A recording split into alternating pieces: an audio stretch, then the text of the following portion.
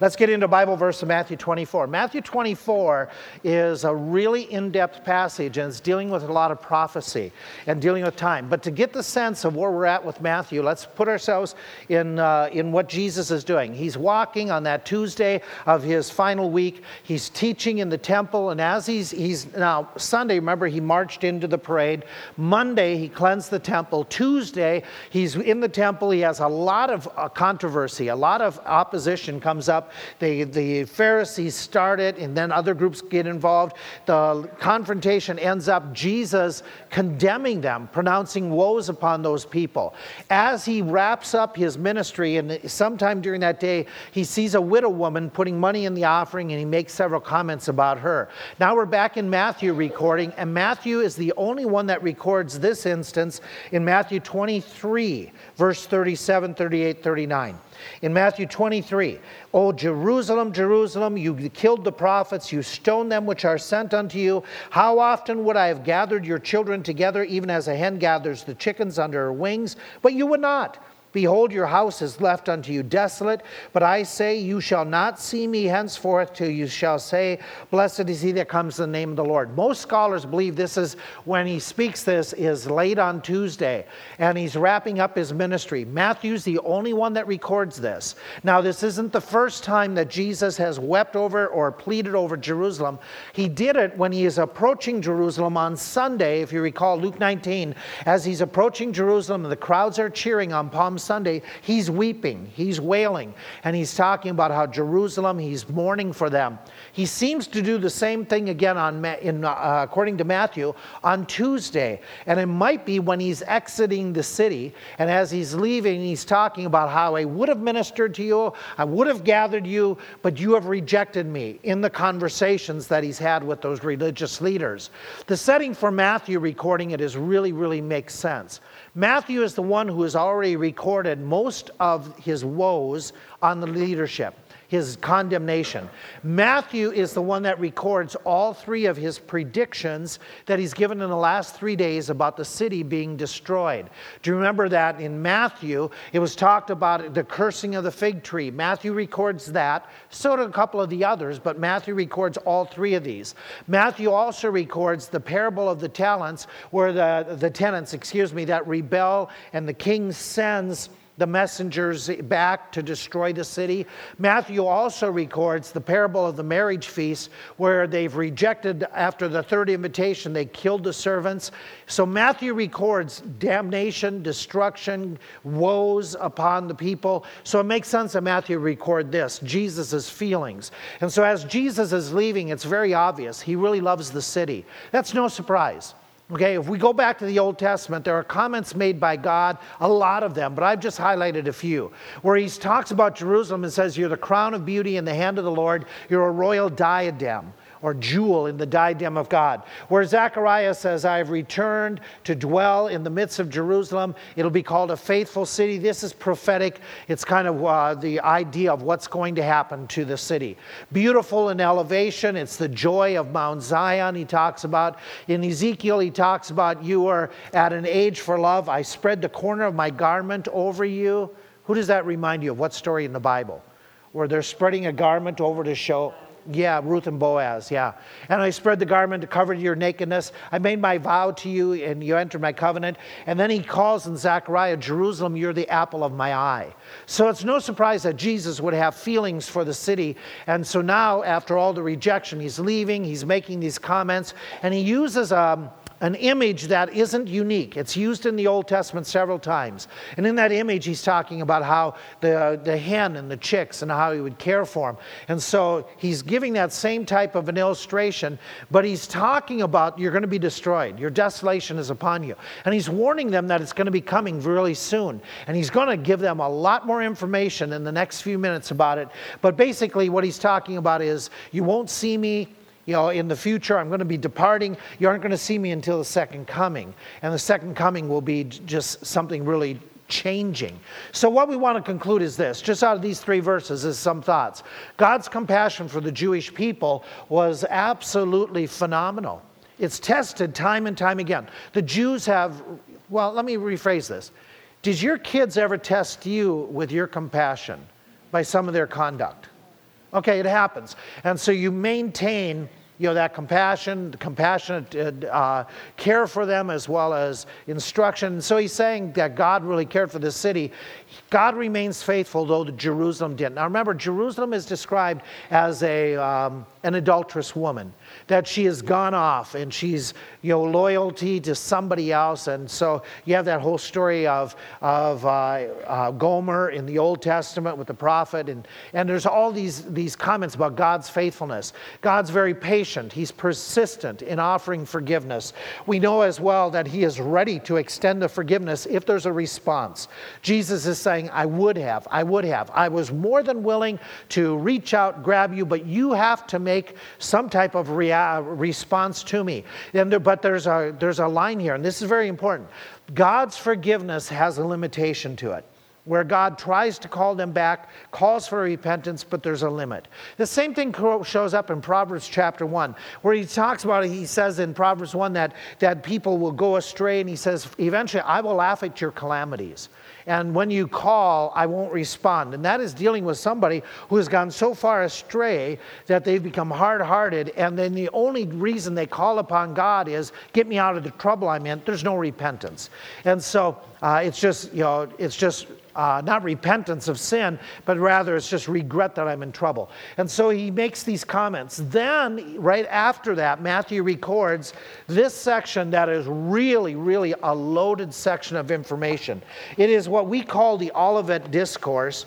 What is meant by that is Jesus is speaking as he's headed towards the Mount of Olives. And so what happens to get the setting, it's very, very important to understand the whole gist of it. Is it a little bit nippy in here?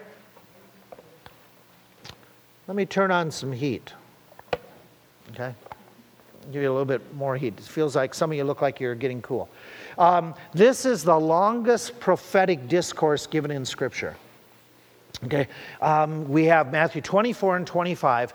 There's a lot of detail about the future. He's going to focus in on the tribulation, the second coming, the regathering of Israel, and heaven.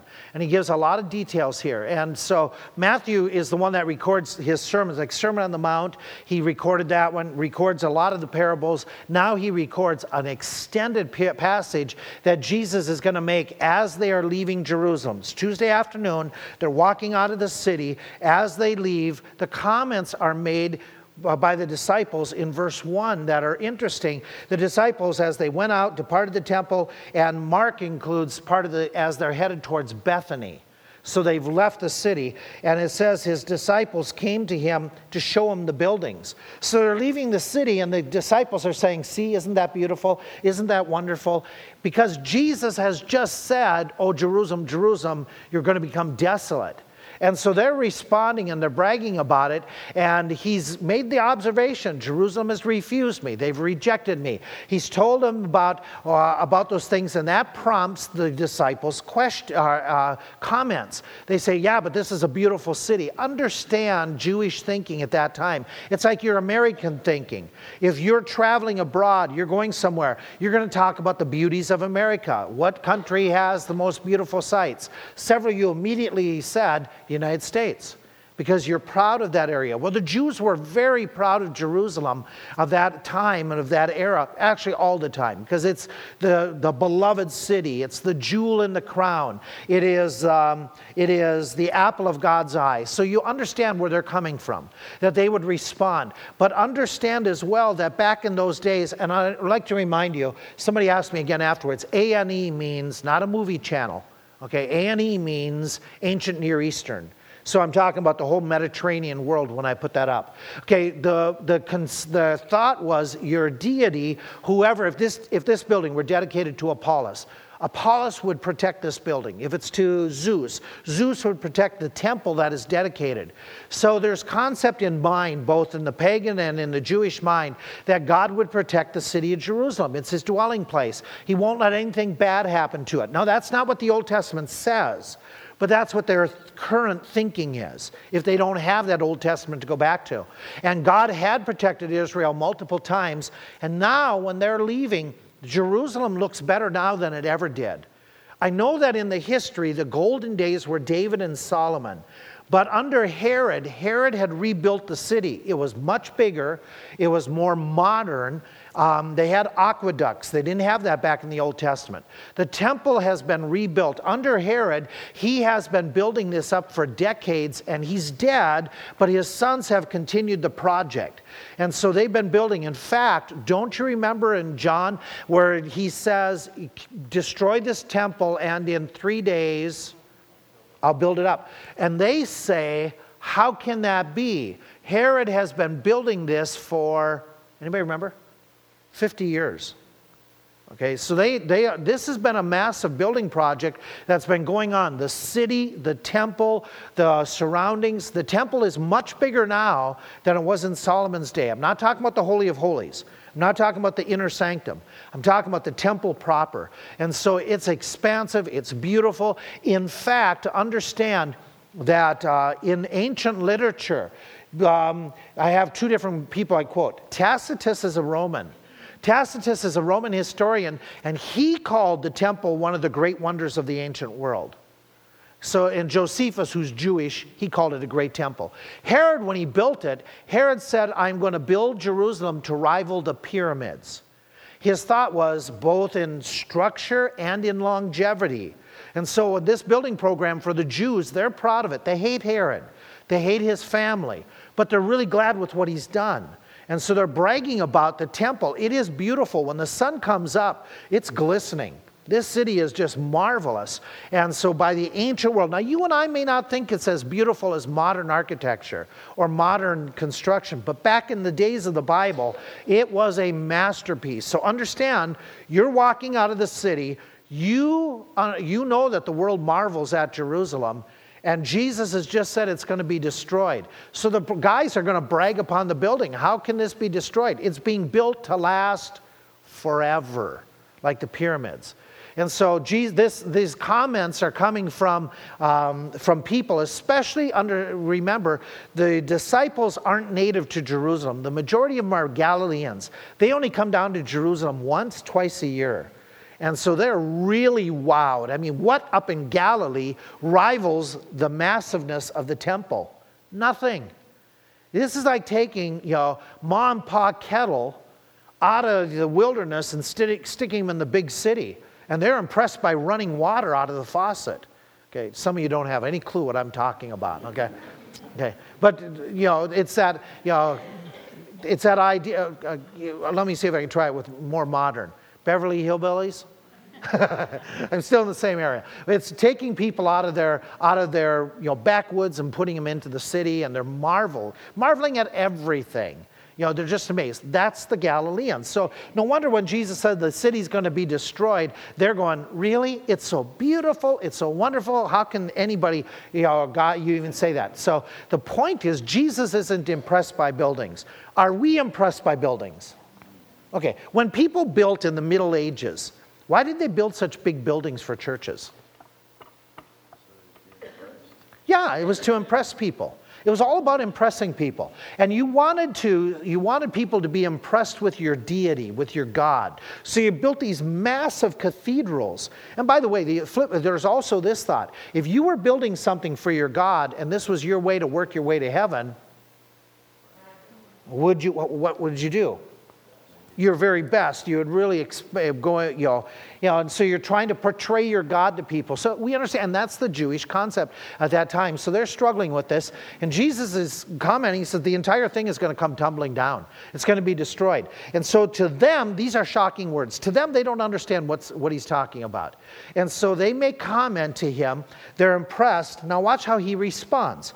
He responds, and they say that the buildings are wonderful. In verse 2, see you not all these things? Verily I say unto you, there shall not what?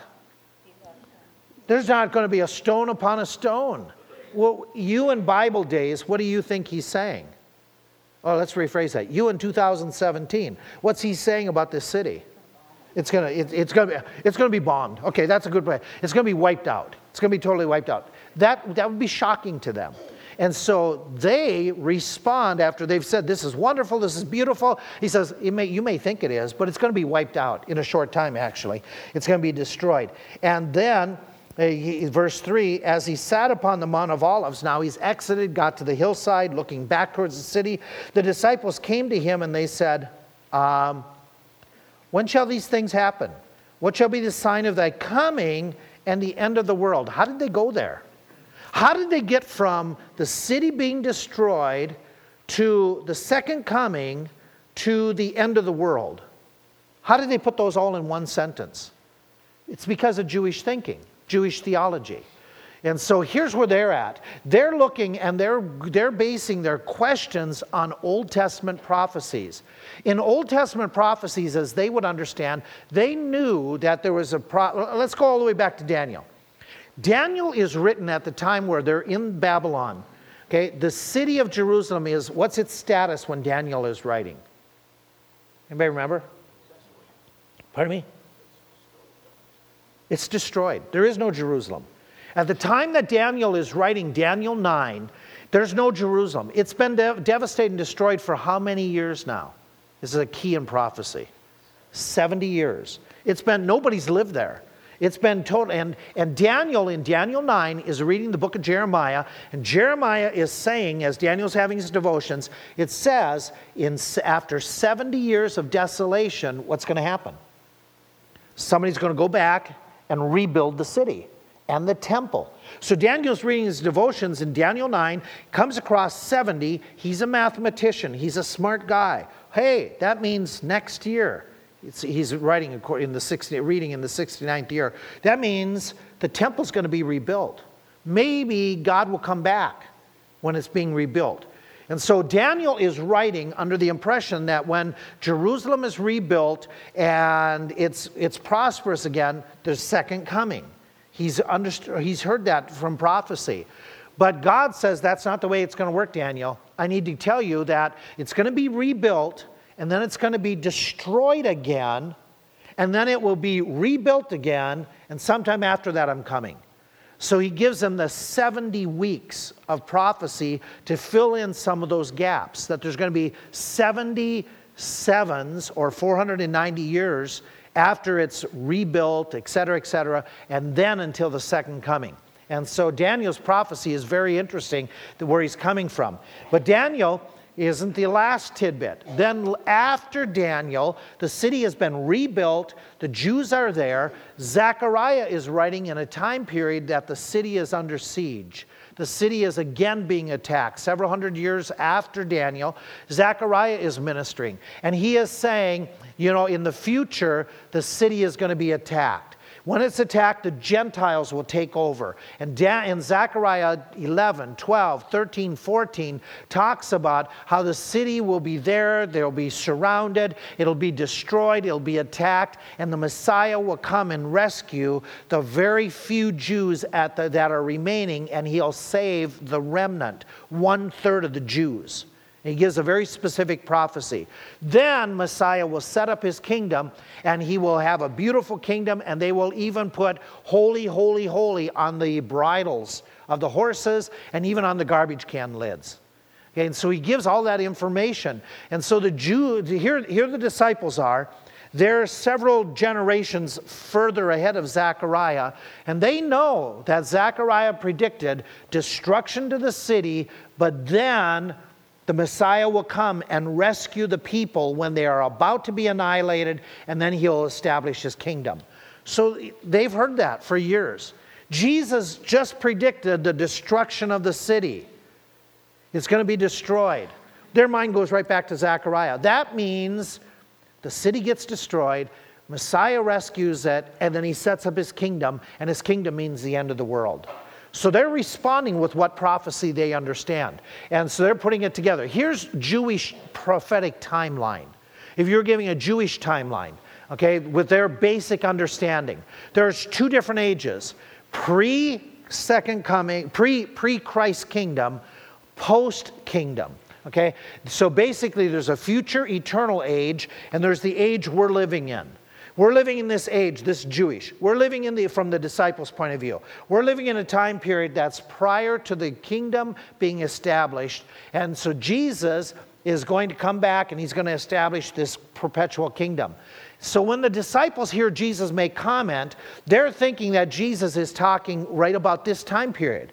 What happens at the end of the first age when it's pre-setting up the kingdom? They know Old Testament says at the end of the first age, it's going to end up with persecution of the Jews. They know that from Zechariah. They know that it says the Gentiles will be in total control. They know that the city will be destroyed. They know from prophecy then Messiah will come right when they're about to be annihilated and rescue the 1/3. They know that then that ushers in the kingdom and the second coming. So when Jesus says the city is being destroyed, they immediately jump here. And they think we're living right here. This is what he's talking about. So it must be happening real fast. It's going to be coming any moment. That's their thinking. That's how they understand prophecy with limited knowledge. And so when he says the city's being destroyed, well, when you're setting up your kingdom? What exactly, when is this happening? You're leaving, you're coming back, you've said you're going to be leaving, so when is this all happening? You've been talking about your kingdom, and you've been talking about destruction of Jerusalem. How many days? How many weeks? How many months until this all takes place?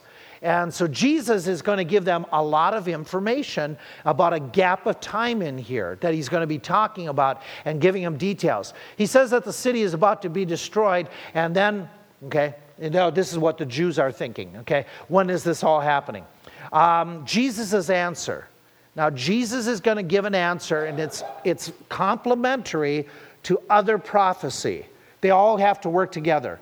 In his answer in Matthew 24 and 25, he never mentions the church. In fact, let me show you. Here's where you get into confusion. Jump down to Matthew 24. In Matthew 24, he says, okay, verse 40, 2 are in the field, one shall be what? I'm in Matthew 24, verse 40. One is going to be taken and the other one is what? Yeah. 2 women shall be grinding at the mill. The one shall be taken and the other one left. What's he talking about? Be careful.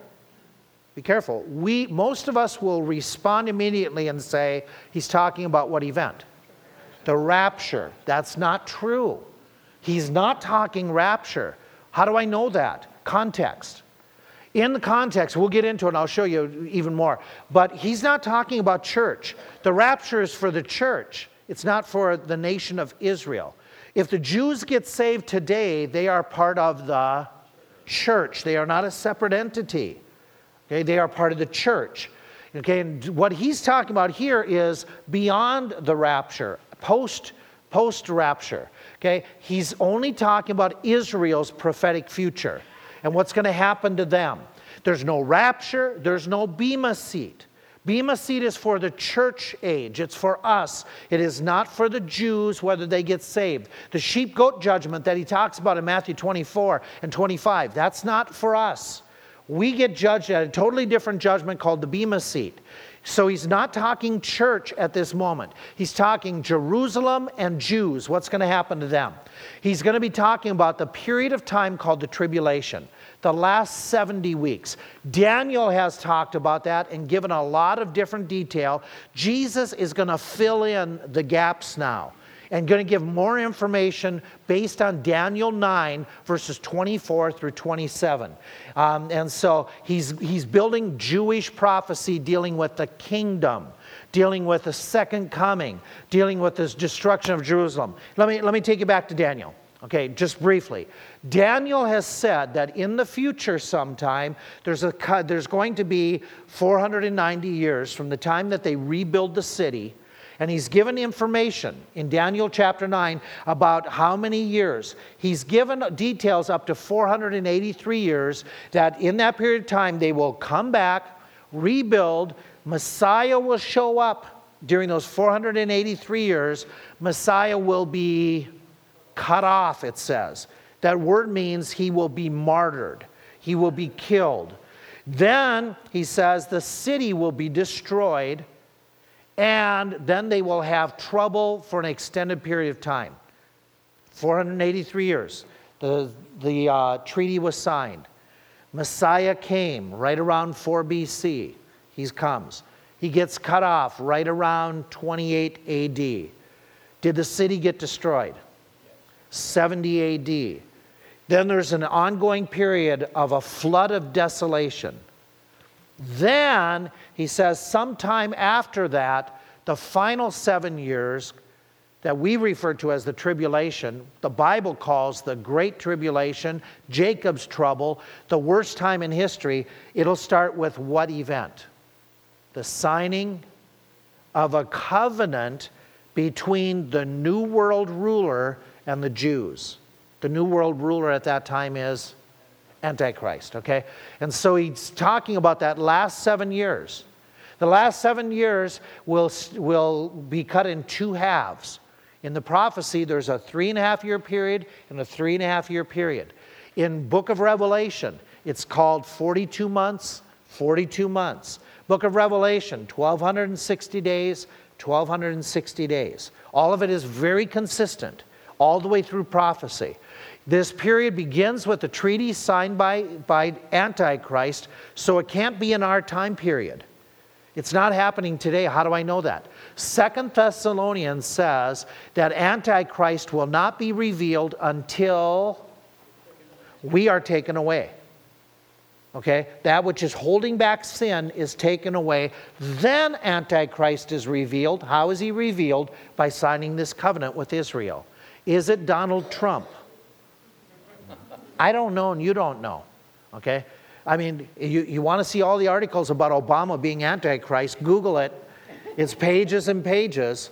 Okay, before him it was George Bush and it was Clinton, and it goes, and people have been guesstimating for all of our time, and they'll continue to do so. We don't know. He'll only be revealed. Could he be alive today? The answer is, that's possible. Okay, we don't know. Okay, in the middle of this 3.5 years, there's going to be the breaking of the treaty. So let's say over here on that side of the platform, over there by that tree, the treaty is done. In the middle, Antichrist will break the treaty with the Jews, and there's all, Revelation talks about him suffering a head wound at this point, that there's going to be all kinds of catastrophes that will really generate, Satan's kicked out of heaven at this point. The second half then will become the worst time for the Jews. Now it's been difficult all along, but now it's going to become the great tribulation for the Jews. Then Antichrist at the end will be put down by Jesus Christ. He will come and he will rescue the city as they are about to be destroyed. They are surrounded. He will reclaim and recover 1/3 of the Jews. Right at the second coming. What big battle do we call it is taking place at that moment? Armageddon. And then Antichrist will be defeated. Then after that, he will set up this kingdom that will be for the 1,000 years. This is what we're going to talk about tonight. That the heaven will be on earth for 1,000 years. When we sing the song, "This world is not my home, I'm just a passing through." Really? Will earth be our home, okay, in heaven? We go to heaven. Eventually it will. This earth will be. Okay, we're coming back to this earth to live, at least for 1,000 years, and then this earth is going to be remade, and that'll be eternity. So we live on earth. We don't live in heaven for eternity. We'll talk about tonight with that in mind. So that gives you a basic idea. Now, the Jews, the disciples don't understand all this. They just understand the destruction. Now Jesus is going to give them that information, that he's explaining Daniel, and he's filling in the gaps. And he's saying to them, okay, here's what's going to happen. I'm going to leave, and when I leave, I'm going to come back. But before I come back, sometime in the distant future, here's what you're going to experience. We're jumping down now to verse 4, the end of verse 4. "Take heed that no man deceive you." And he's giving descriptions. "For many shall come," I'm in Matthew 24, verse 4. "Many shall come in my name, saying, I am the Christ, and will deceive many.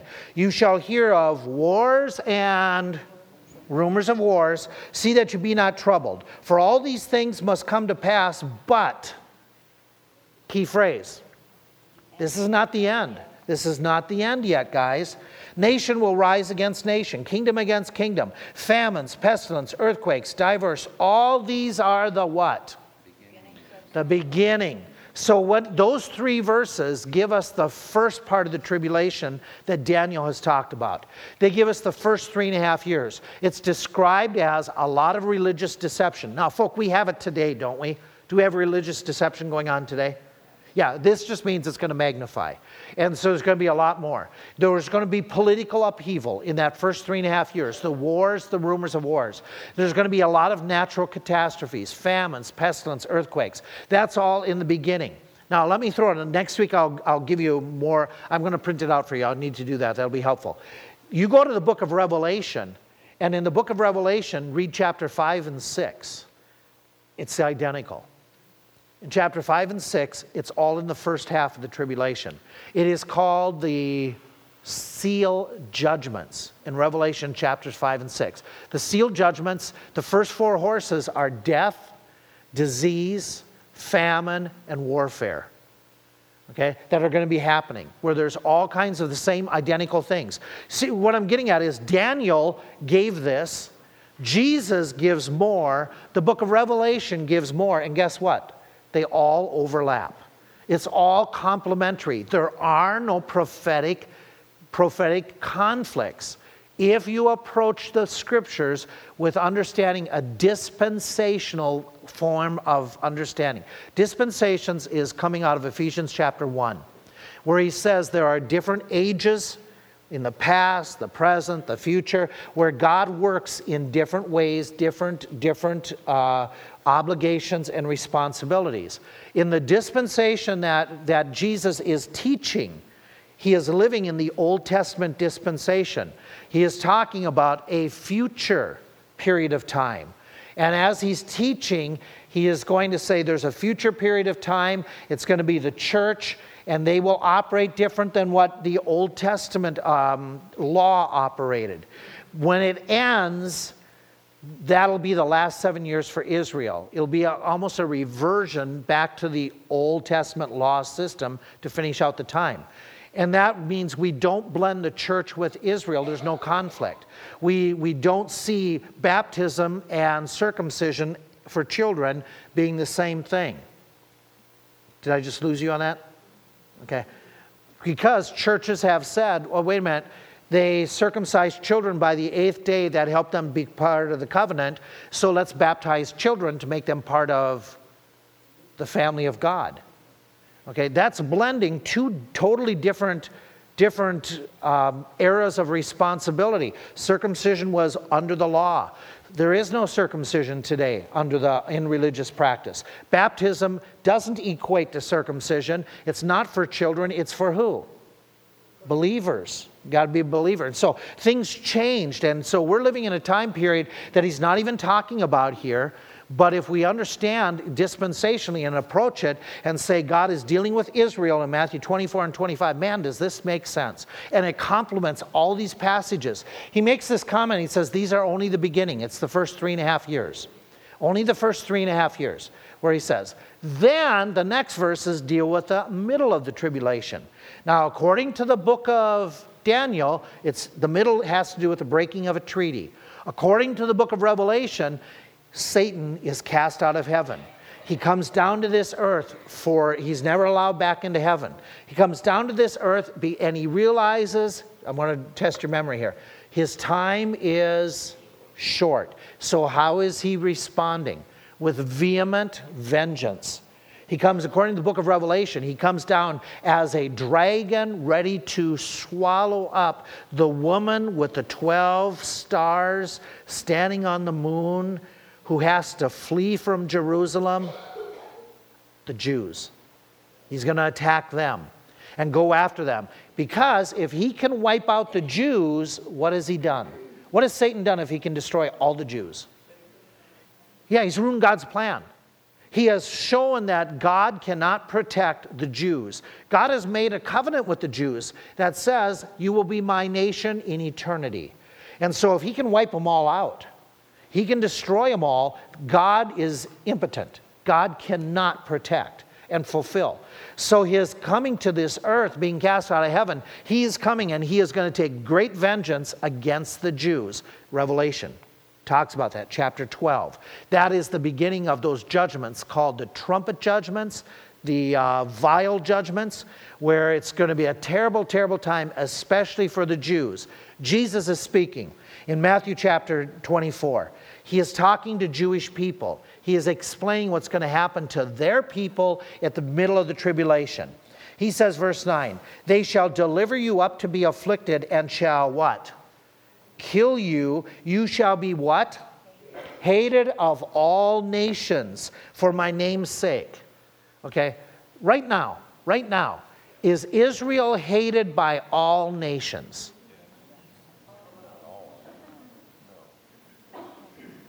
Who is their ally? The United States.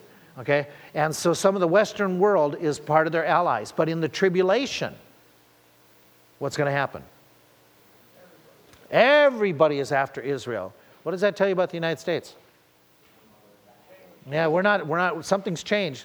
Maybe we've gone back and re-elected Obama. Or somebody of that ilk. Okay, Hillary? Okay. It's going to be somebody of a political ilk. Either the United States is out. I don't know. Either what happens here is the United States is a non-factor in the future. We are not a powerhouse, which is a very good possibility. Or the leadership of the United States has readopted that policy of anti-Israel. Okay? Now, there's something here that probably gets me to think the second is very, very possible. Because who's all missing? We're all gone. The political element of the United States that is more of the pro-Israel, they're out of here. They're gone. You take away the evangelical communities, vote towards pro-Israel, there's not a whole lot in America pro-Israel. Okay? And so we don't know. We just don't know about those things. And I'm using political figures right now, not to bust on them in all areas, but they have a point of view. The more of that liberal point of view was anti-Israel that was coming up. It's going to return there. And so we're not living in this time period. We still are pro-Israel. He's saying in that time period, nobody will come to their defense at that time. He goes on and he says there's something else going to be happening. Verse 11, many more false prophets shall rise and deceive many. Oh, by the way, doesn't Revelation 13 say the false prophet will rise at this time and will do miracles and will tell people they need to take the mark? Is it the right or left hand? Is it the left? I forget. They're going to take the mark of the beast here or here, and they all worship the beast. And so it's going to become even more. And in order to get people to worship the beast, according to Revelation, what does the false prophet have the ability to do? Not the fire. The fire is God's two prophets. Okay, control all buying, selling. Supernaturally, what will he be able to do? Signs, wonders, and miracles. And he goes on in verse 12, because of the iniquity shall abound, what will happen? The love of many shall... Yeah, they're not going to be tolerant of one another. Basically, the bottom line becomes society at that point. If you are limited in food you can get, how much charity will you express towards others? Because who are you going to be focused on? Your family, yourself. Okay, and so Jesus is giving a little bit of indication. What was that?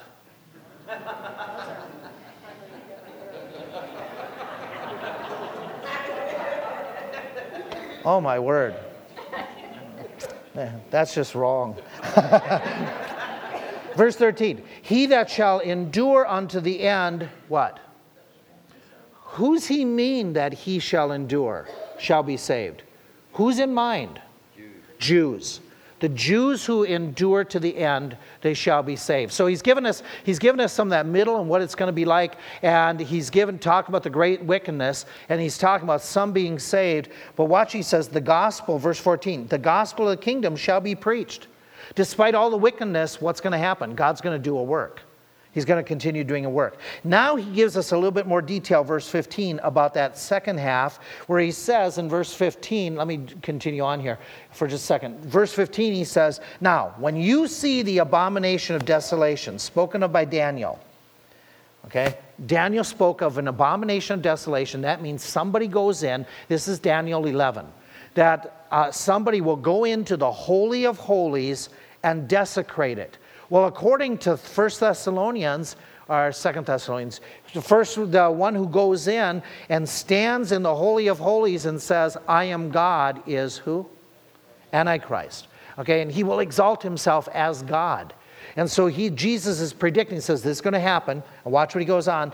Let them which be in Jerusalem flee. Let him which is on the housetop not come down. Neither let him which is in the field return for his clothes. Woe unto them that are with child, caring for children, to them that are nursing the children. Pray that your flight be not in the winter.